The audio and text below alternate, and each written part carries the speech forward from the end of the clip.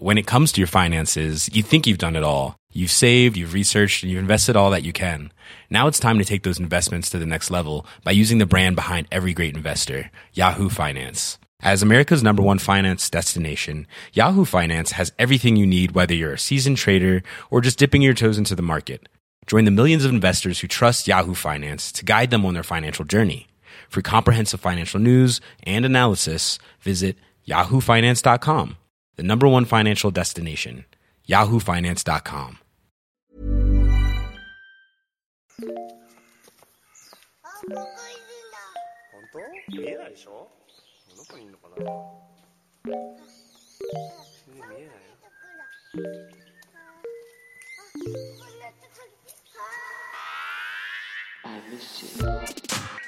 Fucking Sony, downgrading like douches once again. Always pulling some shit with their one-and-done exclusives. Hashtag shady business, hashtag never fails. Next tweet. This isn't Sony fault, blame at Insomniac Games. Next tweet. There is no downgrade. The sun moved during the course of development, which changed the lighting in the scene, and we reduced the amount of puddles there. Please enjoy the hour of amazing footage we've released since the E3 illustrating this. That is a tiny little tweet thread, ending on a tweet by James Stevenson, who is a developer, I believe a community manager at Insomniac Games.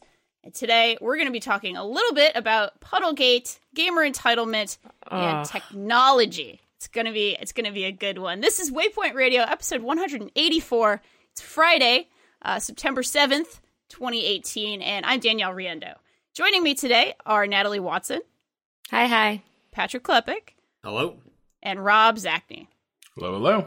So this is one that kind of happened right before we went to PAX, and a whole bunch of things sort of occurred and happened. This Puddlegate controversy, which basically at its on its face is about people were complaining about an E3 demo of Marvel's Spider-Man, which is the proper title. Please be specific. Excuse me. All right, Marvel's Spider-Man, the PlayStation 4 game that is out this week. Is that right? Or is it next week? Yeah, it came out yesterday, based on the publication of this podcast. Perfect. Came out yesterday.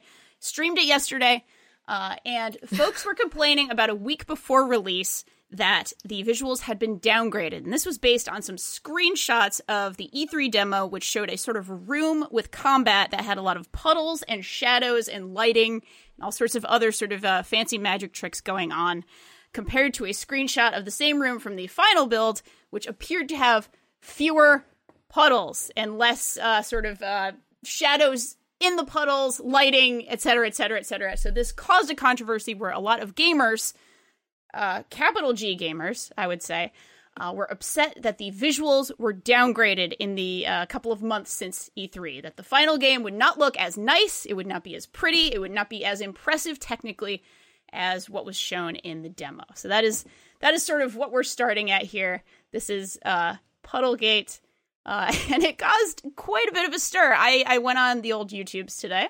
I took a look at what people were saying about this. And there were plenty of smaller YouTubers who were kind of talking about this and saying, oh, Sony and marketing and PR blitz, it's always bullshit. But quite a few of the bigger YouTubers were actually sort of making fun of this sentiment. So the sort of sentiment was all over the place on this. I guess we should probably start off, Patrick, you've played the game, you've beaten the game, you've reviewed it. We should probably start off with how Spider-Man actually looks and plays, and whether or not there was sort of anything there to the controversy. Yeah, so Spider-Man is it's a very good game. You can read my review up on the site. There's an audio read and a conversation there with Austin as well. All the gameplay, story stuff aside, it's a gorgeous game. It's a very pretty game. Certainly one of the prettiest I've seen, although that's kind of par for the course for brand new game, prettiest game you've ever seen. But it has a very nice aesthetic to it, going for sort of pseudo-realism. It's not trying to ape a comic book panel. It's going for more along the lines of the films and things like that. But it's very colorful. It's very pretty. At no point in the game did I ever think to myself it needs more puddles or that the lighting was off. It's a really good looking video game. So that part of it, I can authentically say that I liked the way that game looked. Good. Yeah. And I actually watched the sort of Digital Foundry, and if you don't know Digital Foundry, they do sort of technical analysis and to some degree artistic analysis. They talk about sort of tech art quite a bit in their videos. You can check that out on YouTube. But I watched the whole Digital Foundry breakdown of the game, which goes in even very specifically to that room that people were very upset about, and talks about how it looks like an artistic choice was made to actually just have something like fewer puddles, but the way they actually rendered sort of the reflection of other buildings in the puddles was the thing that was changed, right? So they have a different sort of reflection system for what goes on. There's a very, very technical, specific breakdown for how that works, but the overall analysis was that, no, this is actually a very, very visually impressive game. It looks like there were actual upgrades to the visuals in many ways, different types of shadows, different types of rendering, et cetera, really just sort of debunking the idea that, oh, Sony showed something and then made a crappier version for the final release. Rob, go ahead. But the difference is, like, Digital Foundry are a group of people who know what the fuck they're talking about when it comes to tech. Like, and that's the thing. Exactly. We're at a point in games technology where for a lot of like your laypersons, they're not going to have the eyes or technical knowledge to really identify what is a creative choice versus what is an expression of like a technical limitation, right? Like, you know, the Digital Foundry video is interesting because one of the other things that they sort of keyed on is that people were noticing that the game there was the sense that the game in the final release just looked less good. And one of the things that like Digital Foundry pointed out is that E3 demo does look different. It looks glossy and shiny, and sort of like when you go to a big box retailer or something. They got the TVs set up everywhere, and they're all just cranked up to 11, right? Like maximum color saturation, maximum vividness, edge enhancement, all that crap. That isn't actually like better for visuals. In fact, it's actually bad, but it does make it pop more. It makes it a little more vivid. It makes the image stand out a little bit more in a crowded field, the kind of field you'd also get in a trade show environment a little bit. But the final version of the game is a little more restrained, as clearly Insomniac were like, you know, the spider suit is supposed to be fabric, right? It's not. There shouldn't be like a weird sheen on it. It's cloth. He's not sweating all the time. Yeah. Yeah, and so there's lots of little choices like that, but there is this weird suspicion toward developers that like somehow there are developers out there not giving players their money's worth, not rewarding players for the fancy hardware they've bought, not taking full advantage of the technical resources they have available. And so you get these weird fixations on shit like puddles and reflections, and it's because it is a thing that a layperson can look at and think they can make a judgment off of that because it seems like an easy benchmark, but it isn't. Like it's yet another place where you just don't have the eyes or technical expertise. Natalie. Or the thing is that there's like an intentional deception. Like this was like intentionally done. Like there was like almost like a, you know, from the developer side, like we know we can fool them into, you know, giving them the big glossy thing and then just give them what we're really giving them and hopefully they won't notice, or like, you know, they're, you know, not perceptive enough to notice, or like they're trying to sneak something by them, which is like probably the most alarming thing to me, is that there's like a paranoia about, you know, what, and I mean, this goes, you know, beyond just, you know, gamer audience, and it has to do with media consumption in general, but this like paranoia that what we're being given is being intentionally fed to us with, you know, like malicious initiative is like very concerning to me, because that's such a strained relationship between player and developer. That is just there's no way to navigate that in a way that is going to be productive or on either side. so, and it's hard for me to wrap my head around feeling that paranoia, because I never expect, like, I don't know, I've like been thinking about this since we were talking about doing this for the podcast, is like trying to wrap my head around being in that perspective of that consumer feeling deceived, because I don't think I've ever felt intentionally deceived by a developer for giving me something that is slightly, you know, less peas in quality or whatever from the original, you know, trailer that I had seen. Yeah. And also, so I'll just leave there for now. But that is just such a strange feeling for me to wrap my head around, because these are, you know, products. They're not just products. They're you know, artistic works. Like, they're truly, like, what it comes down to are these are a conglomeration of all sort of different art mediums, and they're not just, I mean, we'll talk about that in a second, I think, based on some homework that Danielle gave us to read earlier. But they're not just, I don't know. Yeah, and some of that comes from the history of bull shots, right? Which was a sort of the term you would use in a 90s magazine, 90s video game magazine, for, you know, a beautiful screenshot that was clearly not running on sort of the target hardware. There was the whole idea of, like, this is a bull shot instead of, you know, I want to defend bullshot. I want to defend bullshot. Yeah, no, I'm fine with it. I'm just sort of like, I feel like there is a history here of context with, but it never seemed to be, now correct me if I'm wrong with bull shots, and I want to hear your take on bull shots for sure. But with bull shots, it always seemed like there was a sort of smiling quality to it. Like, oh yeah, that's a bull shot. But people weren't whipped up into a frenzy or sort of a consumerist nightmare conspiracy theory about it. It was sort of like, this is a PR screenshot. Okay, we'll see what the final game looks like, but it's a bull shot. It seemed honestly like the writers of those magazines were kind of doing the dance and contextualizing that for people, but it does feel very different. This kind of thing, this puddle gate, I hate adding gate to things, but it was added to, you know, the term, so we'll just go with it. It does feel qualitatively different. And it does feel like of a piece with what you're sort of starting in there, Natalie, with the sort of sort of consumerist conspiracy theory. But Rob, I do want to hear your take on bull shots. I think the frustration, because bull shots I've seen used a lot more recently. I actually saw it more in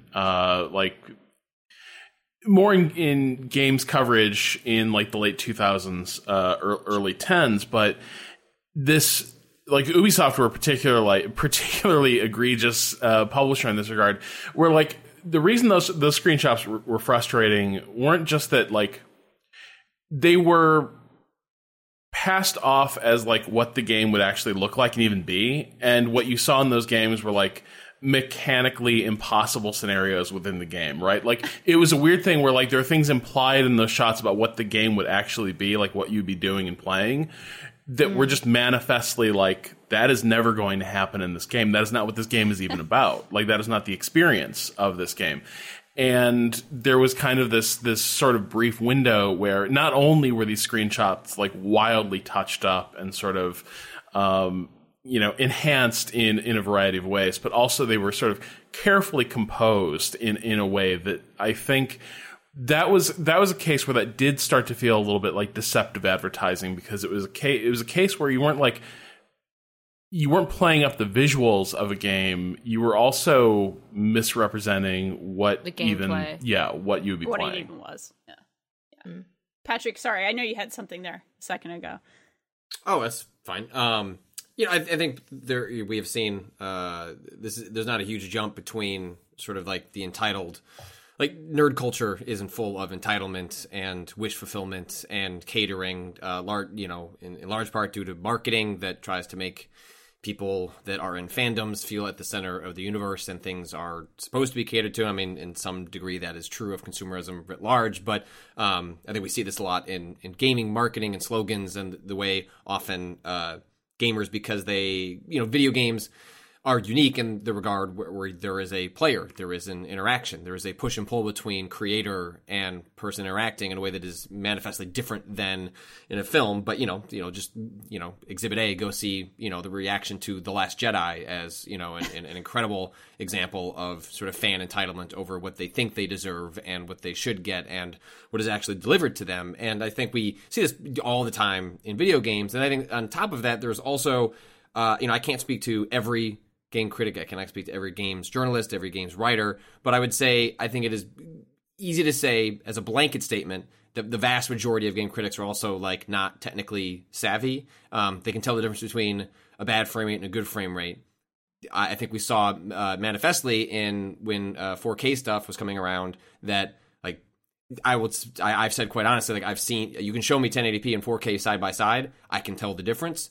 If you were just to put one in front of me and take the other away, I don't know if I could tell you the difference. Yeah.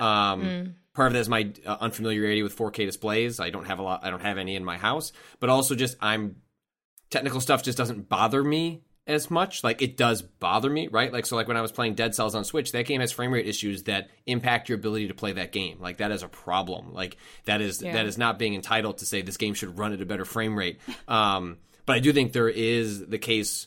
What's part of what contributes to this is across the board a lack of technical expertise amongst critics. So then critics tend to hand wave technical stuff in a way that there are segments of players that stuff is important to them. It's a lot more important in PC culture than it is in console culture, because in PC culture you have control over it. You can buy a better graphics card. You can buy a better CPU.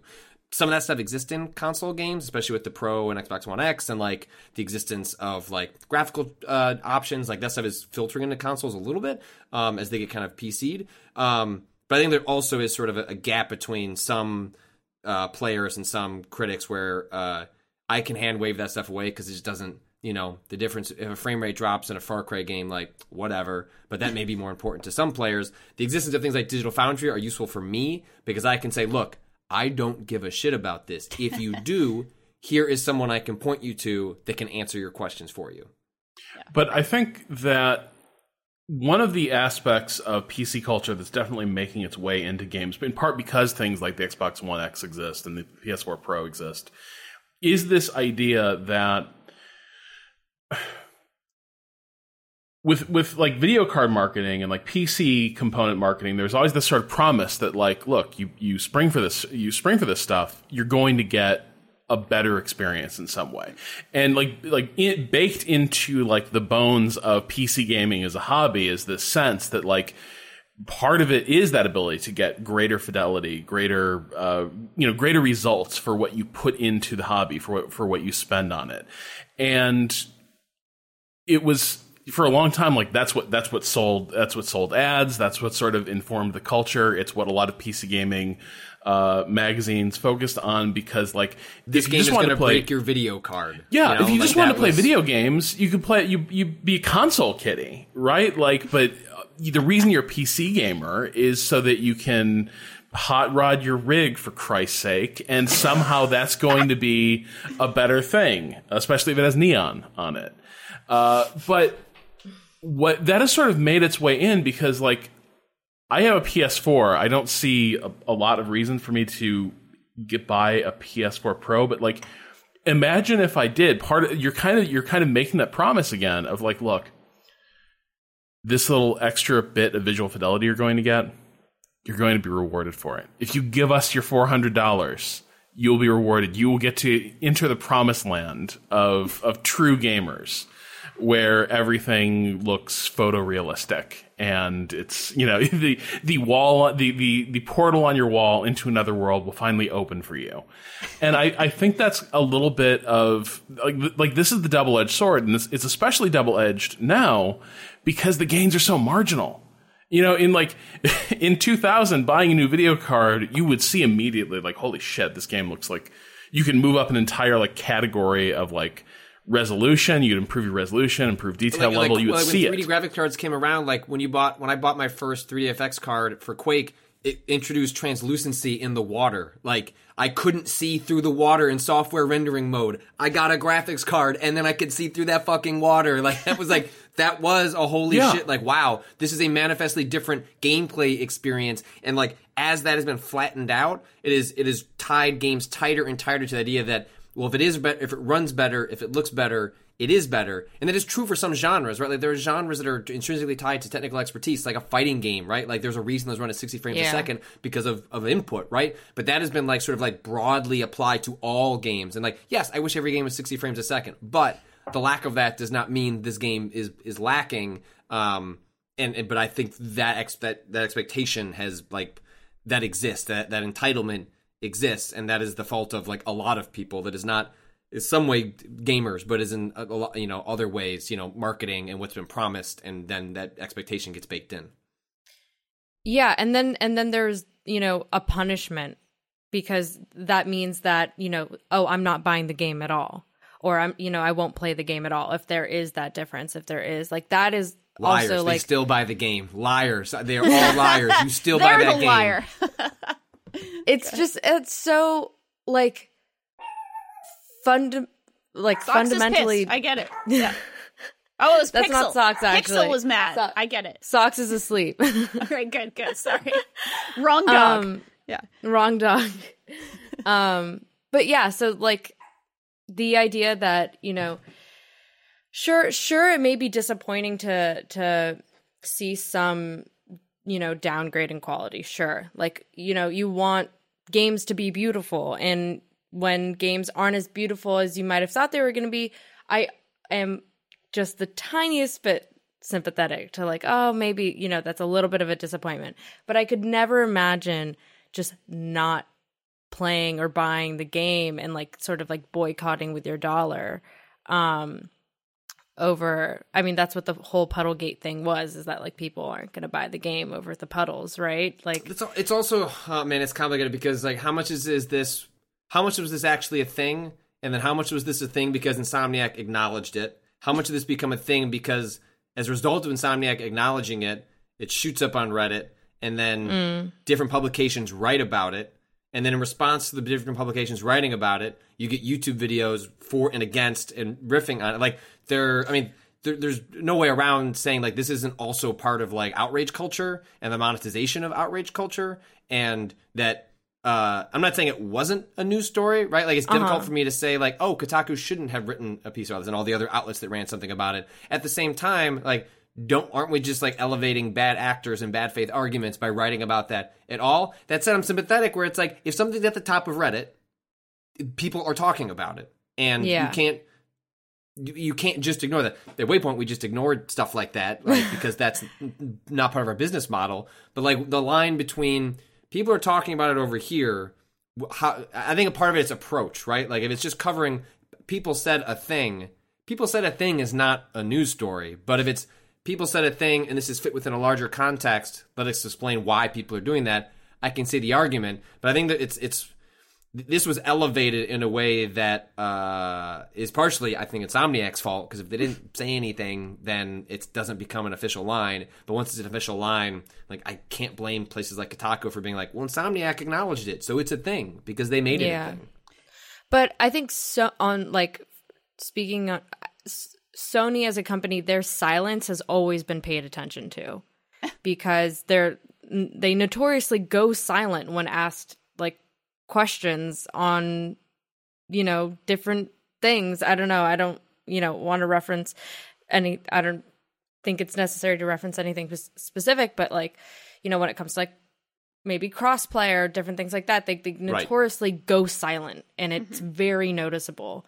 And so in that context, like, this being a Sony exclusive, like, there is that kind of like tension tied to it, where like, if there isn't something said, people are going to notice because it is a Sony game. At least that would be my assumption. If nothing had been said, I could have easily seen there being sort of a big thing being made of the silence itself. And the idea that don't feed the trolls doesn't hold water anymore, right? Like, it's very much, the trolls are going to win no matter what you do, so you can defend yourself or you cannot defend yourself, but there's very much a a sense of, well, developers are going to be harassed on some level. I'm not saying this is necessarily the same level of harassment that other kerfuffles or other really horrible incidences of harassment have entailed, but we're in a culture now where it can't just be a small thing. Exactly what you were saying a minute ago, Patrick. Like, everything blows up. Everything becomes, whether it's a story in the media or just a story amongst YouTubers, and it blows up and everybody gets whipped into a frenzy, to borrow a phrase you used once when talking about harassment and talking about sort of this culture of just sort of rage and entitlement and harassment, right? It never stays small anymore. It could have been maybe smaller, possibly, yeah, absolutely. But it's one of those things where I have some sympathy for the developers in terms of, you've worked on this game and it's by all measures looks like a good game. They've done a good job with it, and some random asshole, a bunch of hundreds of random assholes on Twitter are saying it's your fault. Why'd you screw up? Why'd you do this? Why are you such liars?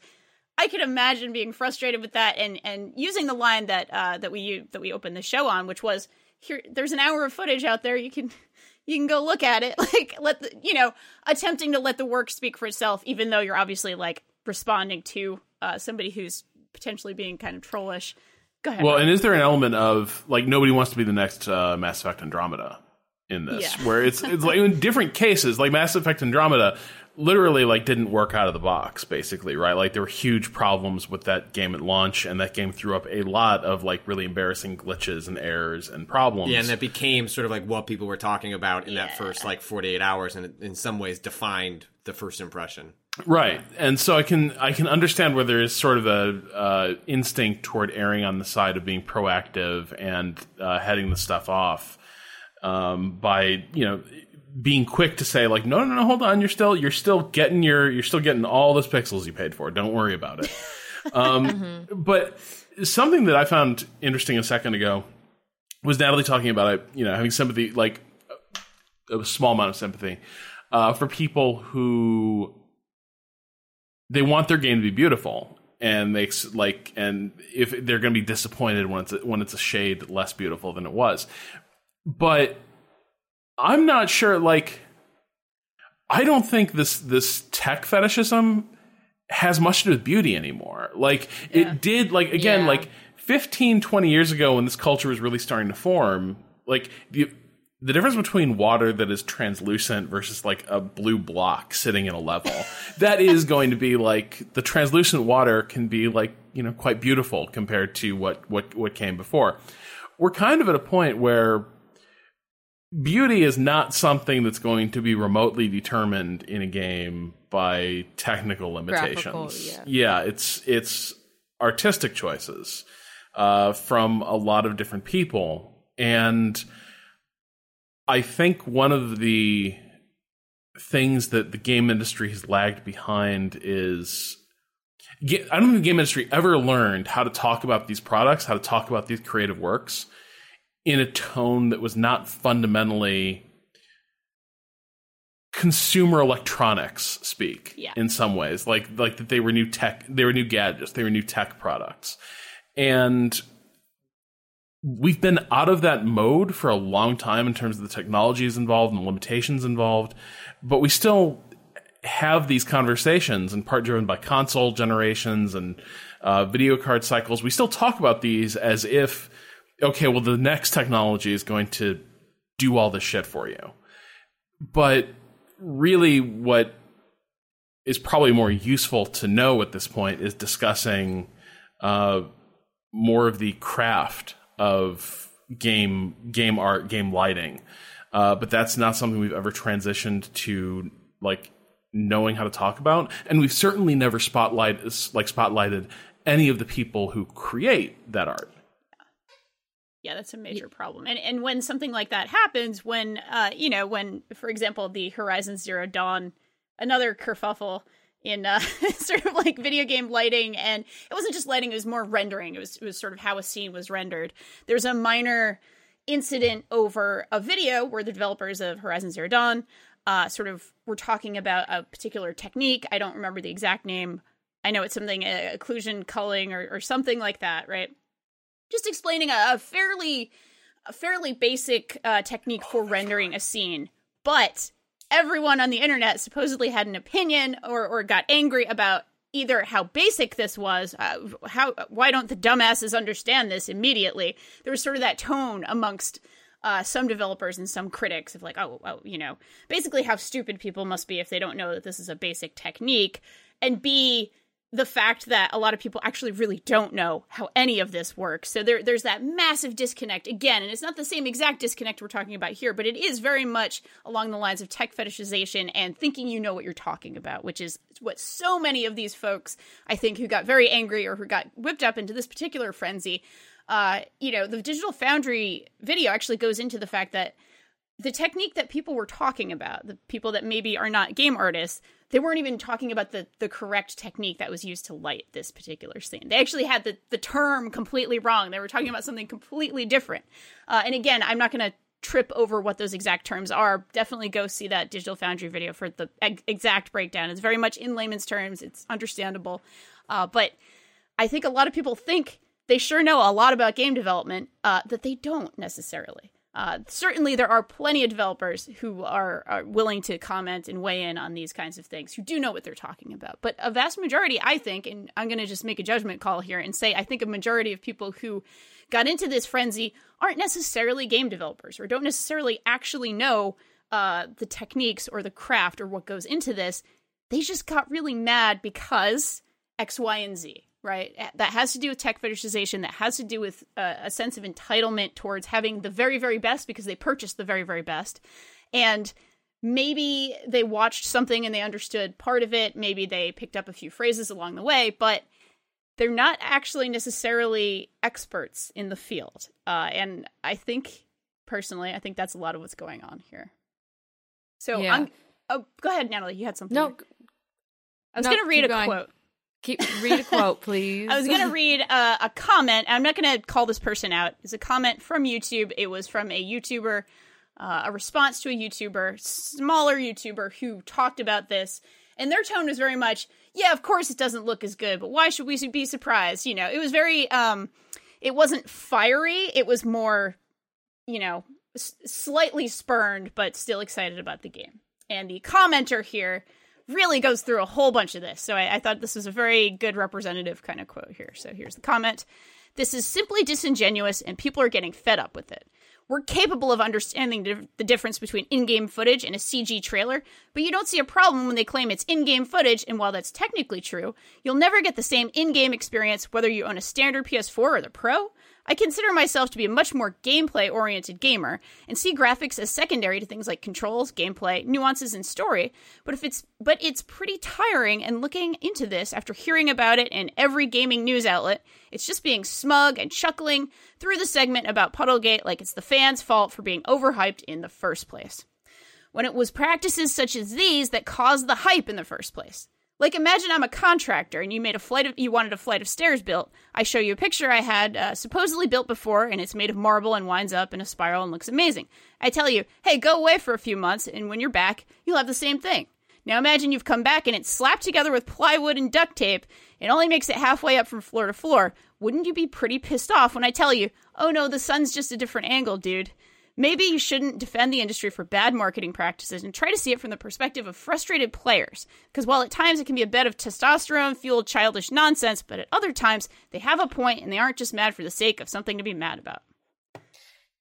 But that's not what's happening here. Like, you don't have a non-functioning set of stairs. Are we talking about the Republicans' good faith arguments here? They just want to compromise. I think that's maybe what's going on. Like, the person's not wrong, like capital W wrong, but that is engaging in far too much good faith over like the reasons that people are acting this way, as opposed to people just being shitty and entitled and wanting everything their way. It's bogus in the way that, like, that analogy doesn't work. Yeah, exactly. I'm sorry.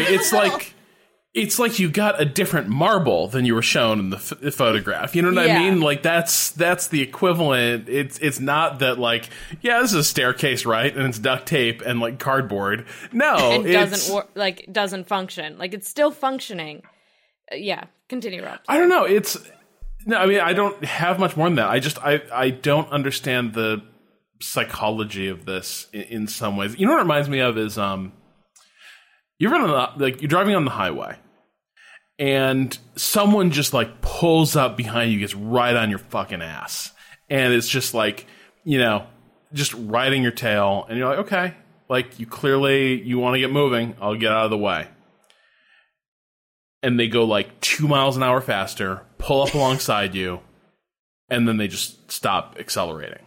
And what they don't, like, they have no sense of how fast they're going. The point isn't to go fast. The thing that drives them nuts is that someone is in their way, that someone, you know what I mean? Like that they are not the fastest, that they are not getting somewhere ahead of anyone else, that they are not getting some sort of special result out of this. That is the thing that I see a lot on, I make a lot of analogies to traffic since moving to Boston, honestly. Like there's an entire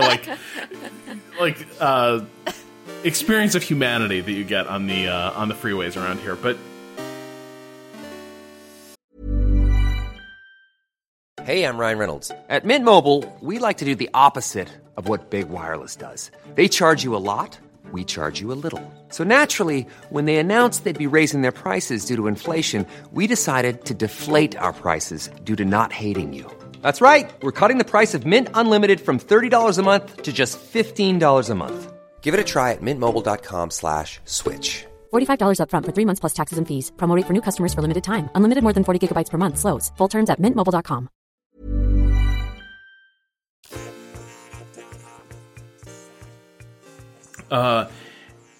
This is kind of what it reminds me of, is like it's only this sense of injustice because this person got wedded to this one idea from one thing they saw and what they thought it implied. And when that's taken away, all they can feel is that somehow they've been cheated. Mm-hmm. Yep. I got another one thing I will say is that I up until maybe like 6 years ago, I can't remember how long ago it is, that I got into playing PC games. I played everything on a console, like, because I told myself that, it's just easier and I don't want to deal with the PC. And if you're in that mindset, it's not that hard. You can do it. I believe in you. And it is worth it to have like a gaming PC, even if it's not top of the line. But the moment I got a gaming PC and like I could play like most games at like 1080, 60 frames a second, like there was a certain bliss in ignorance where I played a lot of games at crummy console frame rates that I just got used to because I was telling myself, I just don't care about this stuff. Like, frame rate doesn't matter that much. And it's like, no, like, you've just gotten used to, like, swimming around in the garbage. Like, you actually could go over here and, like, play a game, and it functionally makes the game play better and is more enjoyable when it's not chunking along at 19 frames a second when something blows up. And there was a bliss in me not knowing the difference and just, like, settling for what it was. And then once I got a PC, got used to playing things at a certain way, like, I do try to play everything on a PC because it's like, one, I do have control over it so I can make it like run better, and two, like it is nicer to have things at a nicer frame rate, like as a general rule. So I don't know. That's just like a change that took over with me that I almost wish I was back in the old world where I was used to my lower expectations because I just didn't know what it was like. And then I got a graphics card and was like, oh shit. 60 frames a second is pretty good. I mean, I don't know. I'm just that's been part of my experience too. Like, I shouldn't be sitting here and being like, yeah, I don't get it. People who focus on this stuff are full of shit. Because like, there's a reason I was a PC gamer for years and years and years and didn't get it. Well, also it's totally different types of games. Like that was probably the more controlling these factor. Days it's more about control over the experience than it is about which games you're playing. It used to be that you're just going, if you want to play TIE Fighter, you got to own a PC. Yeah, that was just your only option. Yeah, but there is this element. Like I can't totally disavow being that person who would sit there. The element of control, right? Like it's where like I think part of a little bit of this, maybe the genuine argument here is like this stuff is out of your control. Where it's like, look, if this game was on PC, there's probably a slider in there, or I can go into an ini file and I can like modify it and like get those puddles to look exactly how I want to. Whereas on the console, it's like, I'm just at the developer is just doing what they do, and if they took it out, like that's frustrating. Or if you look at the case of like The Witcher 3, right? The Witcher 3 went through its own like massive like downgrade scandal, and that was a result. Like, one of the things that CD Projekt talked about was like, well, we wanted to make money, which meant we wanted to put this out on an Xbox One and a PS4, which means the game was scaled down a lot because it needed to functionally run on 3 platforms at the same time. And although the PC version looks better, there are just certain things that they couldn't do because it needed to run on a console. You saw like a lot of people get like very riled up over that notion specifically because it was like, well, fuck the console players because they ruined our game as a result of having to run on like these specialized machines. So I mean, I think you're right, Rob. I think there is to some element like people being like, I like having that control over things, like rather than like maybe I would rather have the game run at a slower frame rate and I'd rather have those puddles. So just like put in the option in there in advanced graphics controls and like let me choose how I want that experience to go. Yeah. The puddles in this case are a metaphor. Like, I remember I'm talking about like about the traffic in Boston. No, I'm talking about like reflections are a weird thing just in games in general. Do you remember in the late 90s? There were like lots of reflections. They're always really corny. Like in a shooter, you'd go into a bathroom and you'd see your character sort of in the mirror, and you'd realize the first game that I saw was Duke Nukem 3D, baby. Yeah, Deus Ex is the one that in my head, JC Dent, and you see what a weird little model. When you first go into the bathroom and you're like, yeah. And that was such a weird moment. And that's such a weird, because that was the first time you could like see yourself being reflected in the game. Like that was like significant. And you hardly ever see it anymore. And for years and years, I was like, well, I don't know, man. Like I think consoles maybe did like change game development because like you used to see reflections in games and now you don't. And the answer is partly like reflections are really hard. Like they look like shit if you just like, I remember Jake Rodkin talking to us about like trying to go through like what makes a perfectly reflective surface in a game. And he's like, well, actually, you have to build the world of the game on the other side of this portal so that you're actually looking into a mirrored level and it's being rendered for you to look at. And then it has to do everything you do and move with you. And like, it sort of broke his brain. He's describing it. And it's breaking my brain right now. Yeah, no, it's like, it's this weird thing. And so there's all these, it's another example of like, to have something like to do a perfect reflection in a game might end up with something that looks really silly and fake and wrong in a way that like no reflection in the actual world will ever look like. And so we create all these other like methods for evoking what a reflection should look and feel like. But there's this part of me to an extent that's still going to be like, but I remember in Deus Ex, I could see myself in the mirror. And I don't see my reflection anymore. Why not? Like, what happened to the promise of gaming? Where did I go? I'm good on not seeing JC's goofy ass mug. I'm good on that, actually. No, I need to know how cool I am. With the sunglasses and the weird sheen on his face. The leather jacket. I recognize the significance of the moment in gaming history. But when I played Deus Ex for the first time, I was just like, what is this goofy ass mug looking back at me? You do it once, and then you're like, oh, they spent like probably dozens of hours doing this thing that I did once. For sure. And went, like, that I looks respect weird. it. I have a lot of respect, but I'm good. Respect, but I'm good. But it's funny because, like, I don't know. I don't see the us being, I mean, this is kind of a through line, I think, throughout the whole argument is like, I don't think we're in a place where beauty and like visual experience is as tied to like the tiny steps that we're making in technical and graphical ability. Whereas like Yakuza 2 Kiryu versus Yakuza 2 Kiwami Kiryu, way more beautiful, like very much, like that is very obvious. But going from like, I don't know, I don't need a game to be like, when I saw what was the dumbass, Detroit Beyond Human, when I saw that game and like people were saying, oh my god, that wasn't beautiful to me. Like a game doesn't have to look like that to be beautiful to me. Like a game can be, I don't know, like anything else, like any other type of like aesthetic presentation, whether it's like pixel, you know, like 8-bit, 16-bit, or, you know, cell shaded or whatever it is. It doesn't have to be looking like my skin. Like, I don't need to see myself in the game for it to be beautiful to me. Like, that is such a weird concept, to like want to see like the qualities of my own personness or my own human like biology in a game for it to be beautiful. Like, that's just not that's such like a weird like anthropocentric way of measuring beauty in a game, like where you just want to see yourself as, I don't know, that's like some weird shit right there. I don't know how to describe it. Yeah. Like, I'm thinking about like David Cage's whole thing of like, how do I get my virtual actors to look better and more lifelike? His solution was like, you know, this is really reductive, but fuck it.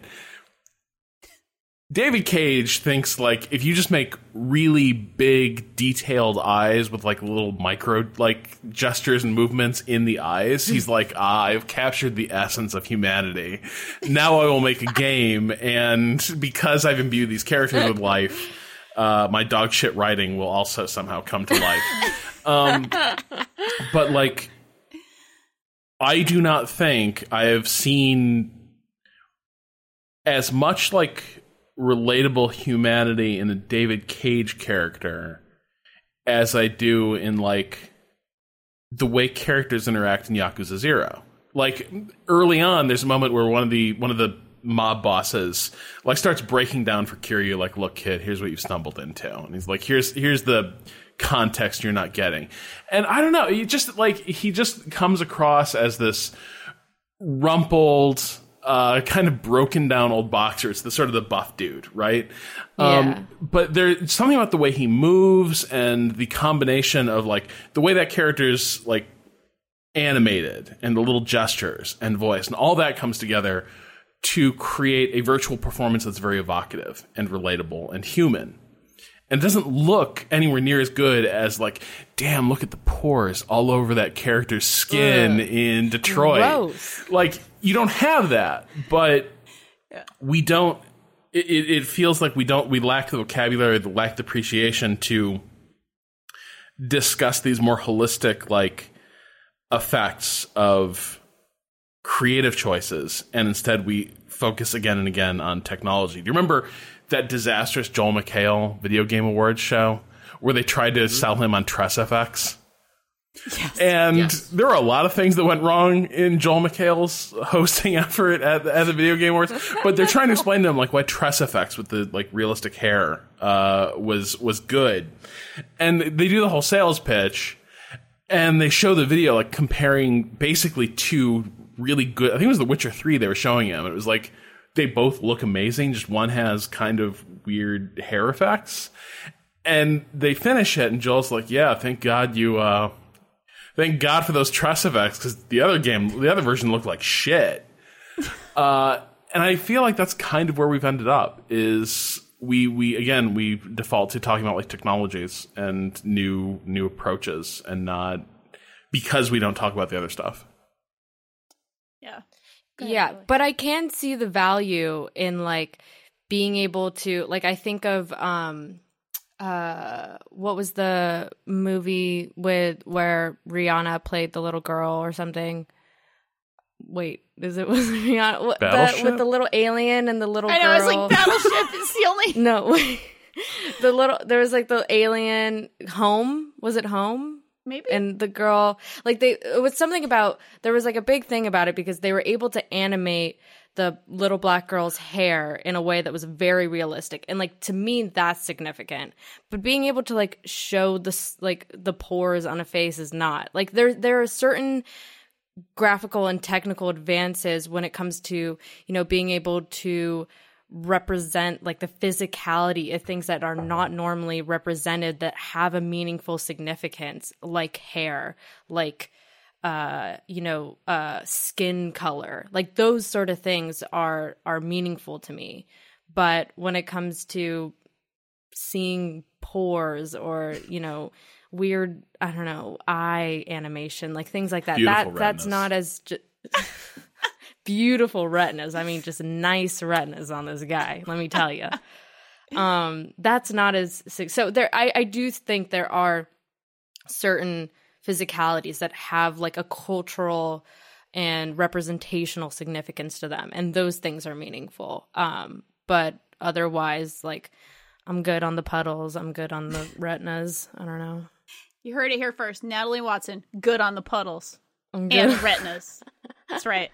Hear that, Socks? Absolutely right. We're good. We're fine. No puddles, Socks. None of them today. I was going to read a little quote from an essay from James Murph called Identity Crisis, Suburbia, Consumerism in Video Games. But we're actually running along at a pretty good clip, and I think we've handled a lot of sort of what that piece talks about. So I'll just shout out that piece if you want to read a little bit more about sort of gamer entitlement, consumerism, and so on and so forth. That's a good one to check out. And I think unless we have more on puddles, if we're good on puddles, we can move to a quick question bucket. I guess that's a puddle of its own sort, right? It's a puddle in a bucket, perhaps? I guess I am curious. Can puddles be in buckets? Are you saying like existential question?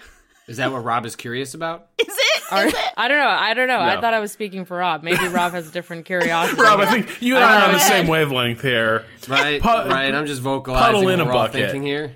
What's up with that? No. What's up with that? Let's talk about it. I am curious if, like, when is the last time you were really excited about, like, a technological improvement or upgrade or innovation in games? Like, you actually were like, fuck yeah. Like, progress is amazing.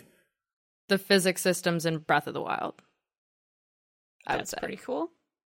Yeah, that was like just it still blows my mind every time I've just started going back and playing that game, and just the amount of opportunity to manipulate environmental space based on a set rule set of physics systems was like the most mind-blowing thing to me, and it just enhanced my experience with the game so significantly. So that would be mine. The jump to high definition to me was like, oh no, video games have looked like shit forever, as it turns out.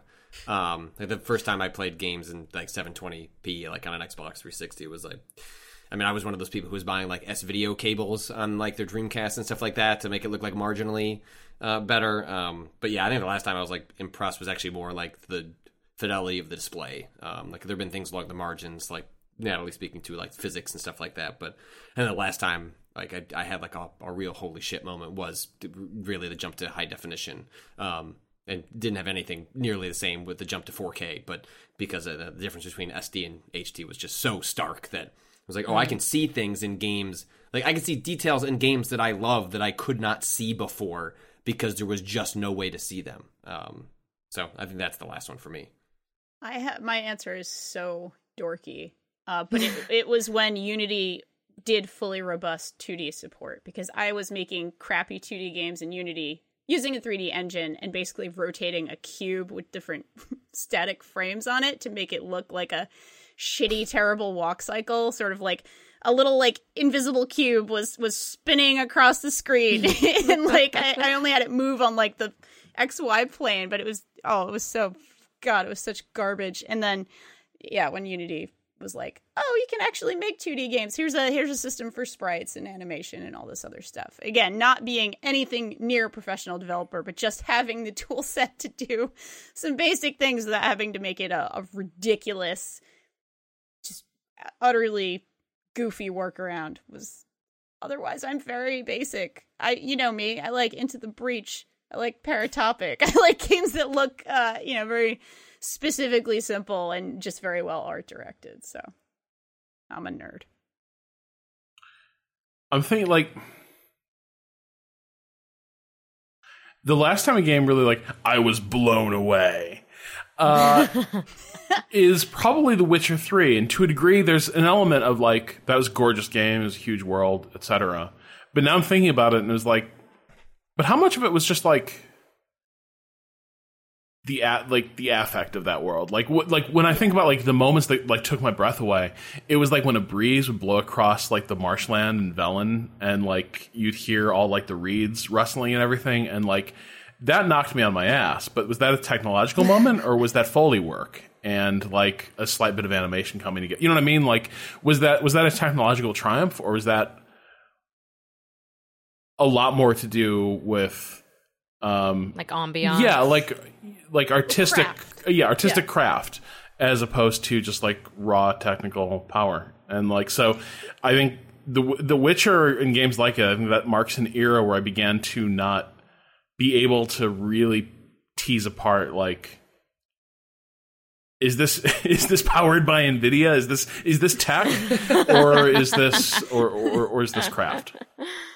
Yeah, I think there's something to be said for it's cool and potentially very good that artists and developers and tech artists and so on and so forth, everyone who works on the visuals and audio assets in a game, have a lot more tools to work with, right? They obviously have a lot more tools to work with now, depending on the engine or depending on whatever technology is available to them. But all it comes down to that craft, right? Artfully assembling these things and making sure they work and so on and so forth. I just want to shout out Bad Company 2, the destructible buildings and the way that game looked. That was probably the last time I was like, fuck, this is okay. Tech is... and like before, the predecessor to that is Red Faction having destructible walls in the like PS2 era. That was like legitimately... That was cool. Oh, shit. Like, you could just turn around and blow up any wall in the game. And they faked it by, you'd open up some walls and then there'd be, indestructible stuff behind it just for whatever reason. But the fact that, like, there's a guy in front of you, you could tunnel underneath and, like, go hit him from below was, like, genuinely, it felt revolutionary at the time. Pretty cool. That Geomod, it was called Geomod, yes, right? Correct. They had a cool name for it. I do love the cool names for technology. That is a thing I do like. I like the FX chip and the Geomod and the... Was the hair one called that NVIDIA was trying out a couple years ago?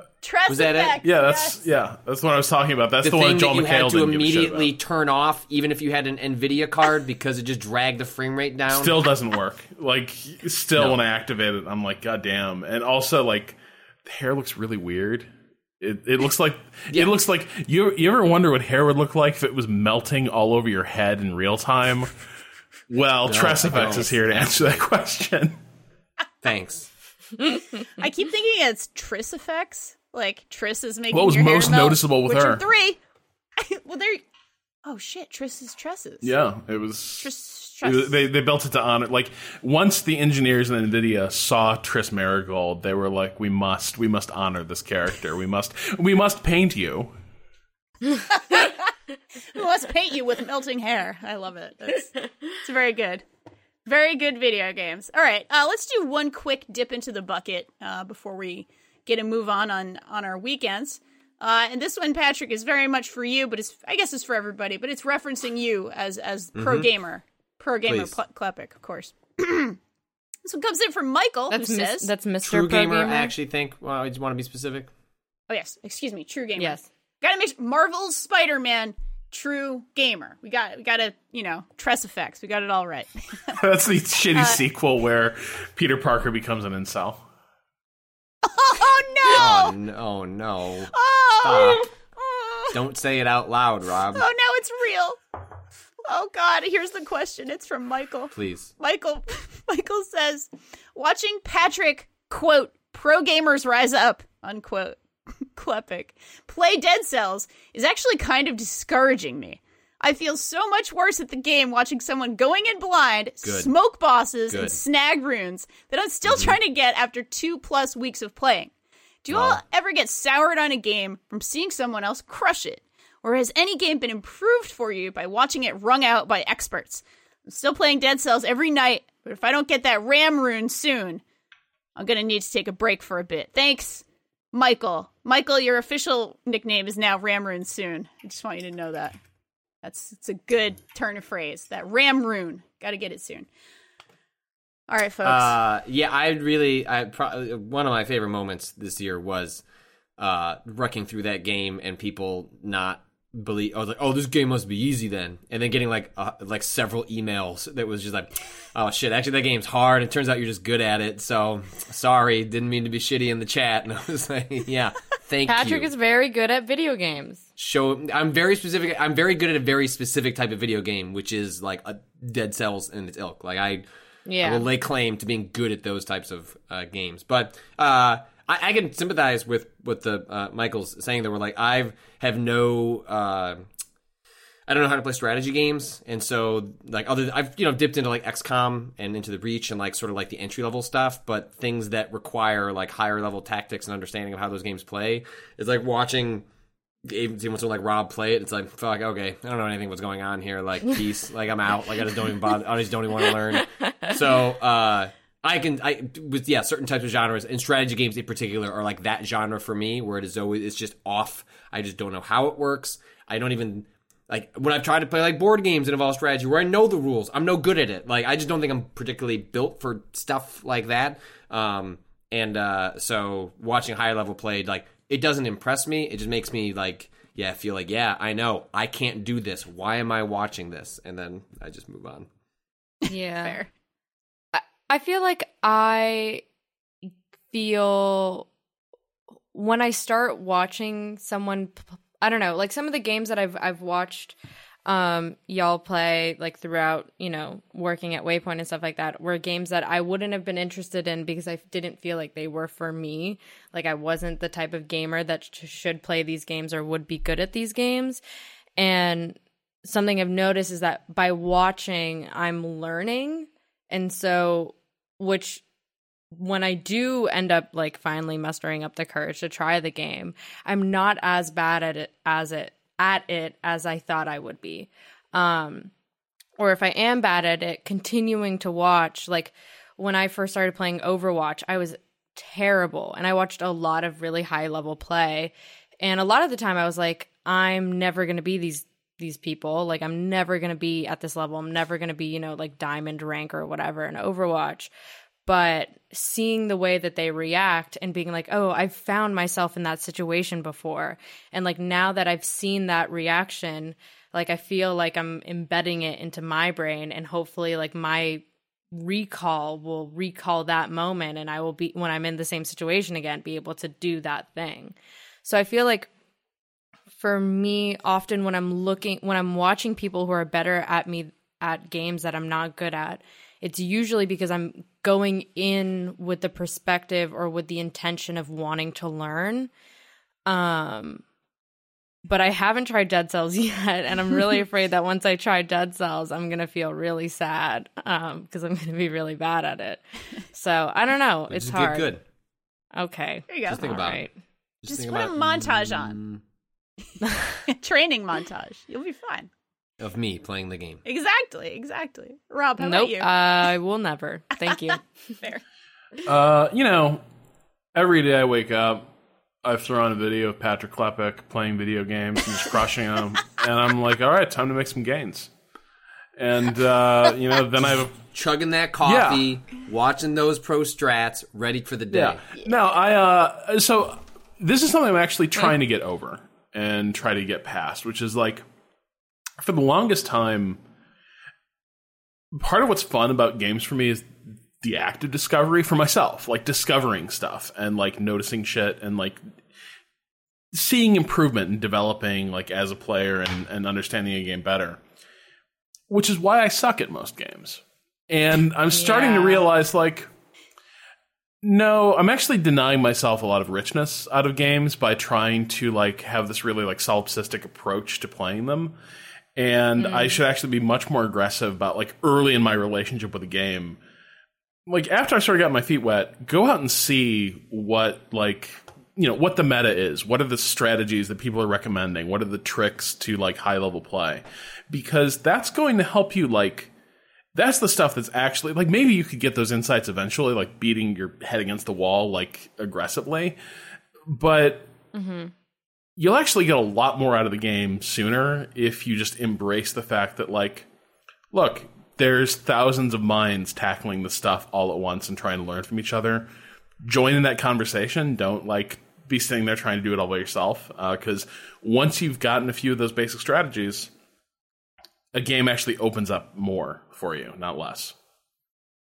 Yeah, and I think, actually doing it earlier on helps you with the way that like you might not have to do it later. Like if you kind of train your brain earlier on, like you're learning the game's logic and you're learning the game earlier on, and that way you have the space to figure it out for yourself later on, because you'll just be more naturally attuned to figuring it out after having, like you just said, Rob, like that foundation, those like basics down. And so I think if anything, it's better to do it earlier if you're going to. Well, I don't know. It's like if you're teaching somebody literature or something, it actually helps to have those Norton's editions with the fucking annotations and notes and glosses explaining references and stuff. Because you can just dump like a shitload of poetry in front of somebody and be like, this is the canon.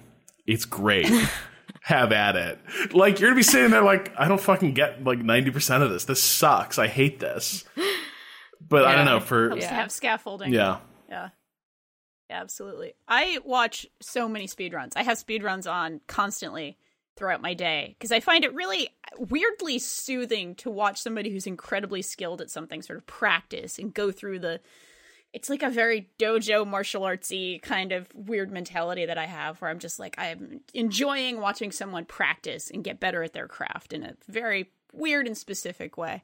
But I have started watching Into the Breach speedruns because I've also lost my mind and have been weirdly considering doing the marathon category of Into the Breach speedruns, which, this is a dark path, I think, actually. It's a dark path that I'm going down, but I definitely get a little bit of inspiration from that. So I do feel, I hear Michael, for sure. I get discouraged easily, especially when it comes to difficult games. I will go in with a great attitude, something like Bloodborne or a Dark Souls, and I will get through a decent amount and I will have a good time, and then I will sort of get myself to the Zen mode and get through, and then I start doing the death spiral of misery and sadness and lose my mind doing it. So yeah, which is all to say, finding the balance is very difficult, Michael, but hopefully you're able to find some inspiration from the true pro gamer. Sorry, I got it wrong again, Patrick. It's true gamer. Pro gamer, the true gamer, the pro gamer, both. We're doing both. True gamer. True gamers are pro gamers. That's right. Wow. That's true gamers are pro gamers. I can't believe it. I think if we've learned one thing here today, it's that true gamers are pro gamers, and vice versa. All right. If you have a question, you can send it. Not true, actually. It's not. It doesn't go both ways. Let's correct the record. True gamers are pro gamers. Pro gamers are not necessarily true gamers. I got you. There's something untrue about being a professional sometimes. # watch the puddle. God. Puddle Watch 2018. We got there, friends. If you have a question about puddles... Wait for Puddle's signal. Wow. Okay. Wow. Now it's getting a little dark. It's been dark. Please take us out, Danielle. It's darkgaming@vice.com with the subject question. If you got one of those... P will lead us the way. He will send us the signal. He's inside. Oh, God. Shout outs to Bowen for letting us use his track Miss You off the EP Pill Machine. We're on Twitter at Waypoint. We're on Facebook at Waypoint Vice. We're on YouTube at Waypoint Vice.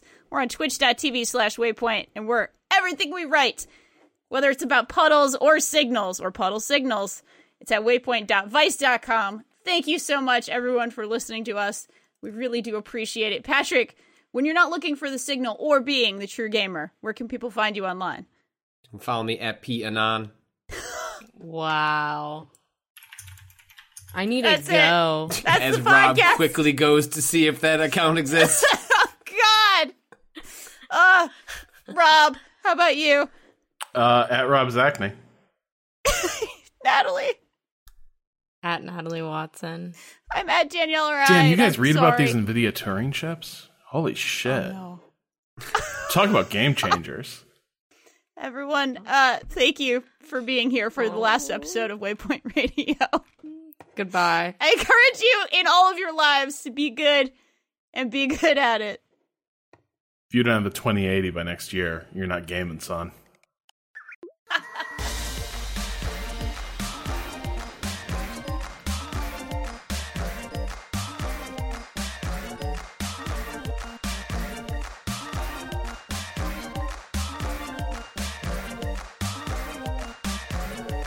Quickly pause. Natalie, you seem like you were distressed about your microphone. Yeah, sorry. Just because she threw it on the floor. I just dropped She was like, it. where the fuck is my puddle? You see that E3 trailer? The puddle was huge. Huge. Prodigious puddle. I think I'm fine. I'm fine. As long as your everything waveforms looks are okay. still going. I'll point you to where in my track there's a large crash. It's all right. You were pissed. I get it. You know, you're a gamer. I am a gamer, a joyous one at that. Gamer. Provided you're getting Provided your nice I'm reflective getting all those surfaces. P's. I want all my P's, and I want all P's for puddles and pixels. That's right. P's for everything. Yeah, I thought you were It's not talking a about puddle, one of it's your an ocean. gross anime games again. Different kind of P. Different P. That's a different kind of P. I'm not talking about that kind of What's P happening today. in those dungeons, Natalie? Making a different kind of puddles. Uh-oh. I am Picking up not girls. talking about my anime games right now. This is not an anime podcast. Talking about Marvel Spider-Man now, of course. This is a different type of anime where it's... When it comes to your finances, you think you've done it all. You've saved, you've researched, and you've invested all that you can. Now it's time to take those investments to the next level by using the brand behind every great investor, Yahoo Finance. As America's #1 finance destination, Yahoo Finance has everything you need, whether you're a seasoned trader or just dipping your toes into the market. Join the millions of investors who trust Yahoo Finance to guide them on their financial journey. For comprehensive financial news and analysis, visit yahoofinance.com. The #1 financial destination, yahoofinance.com.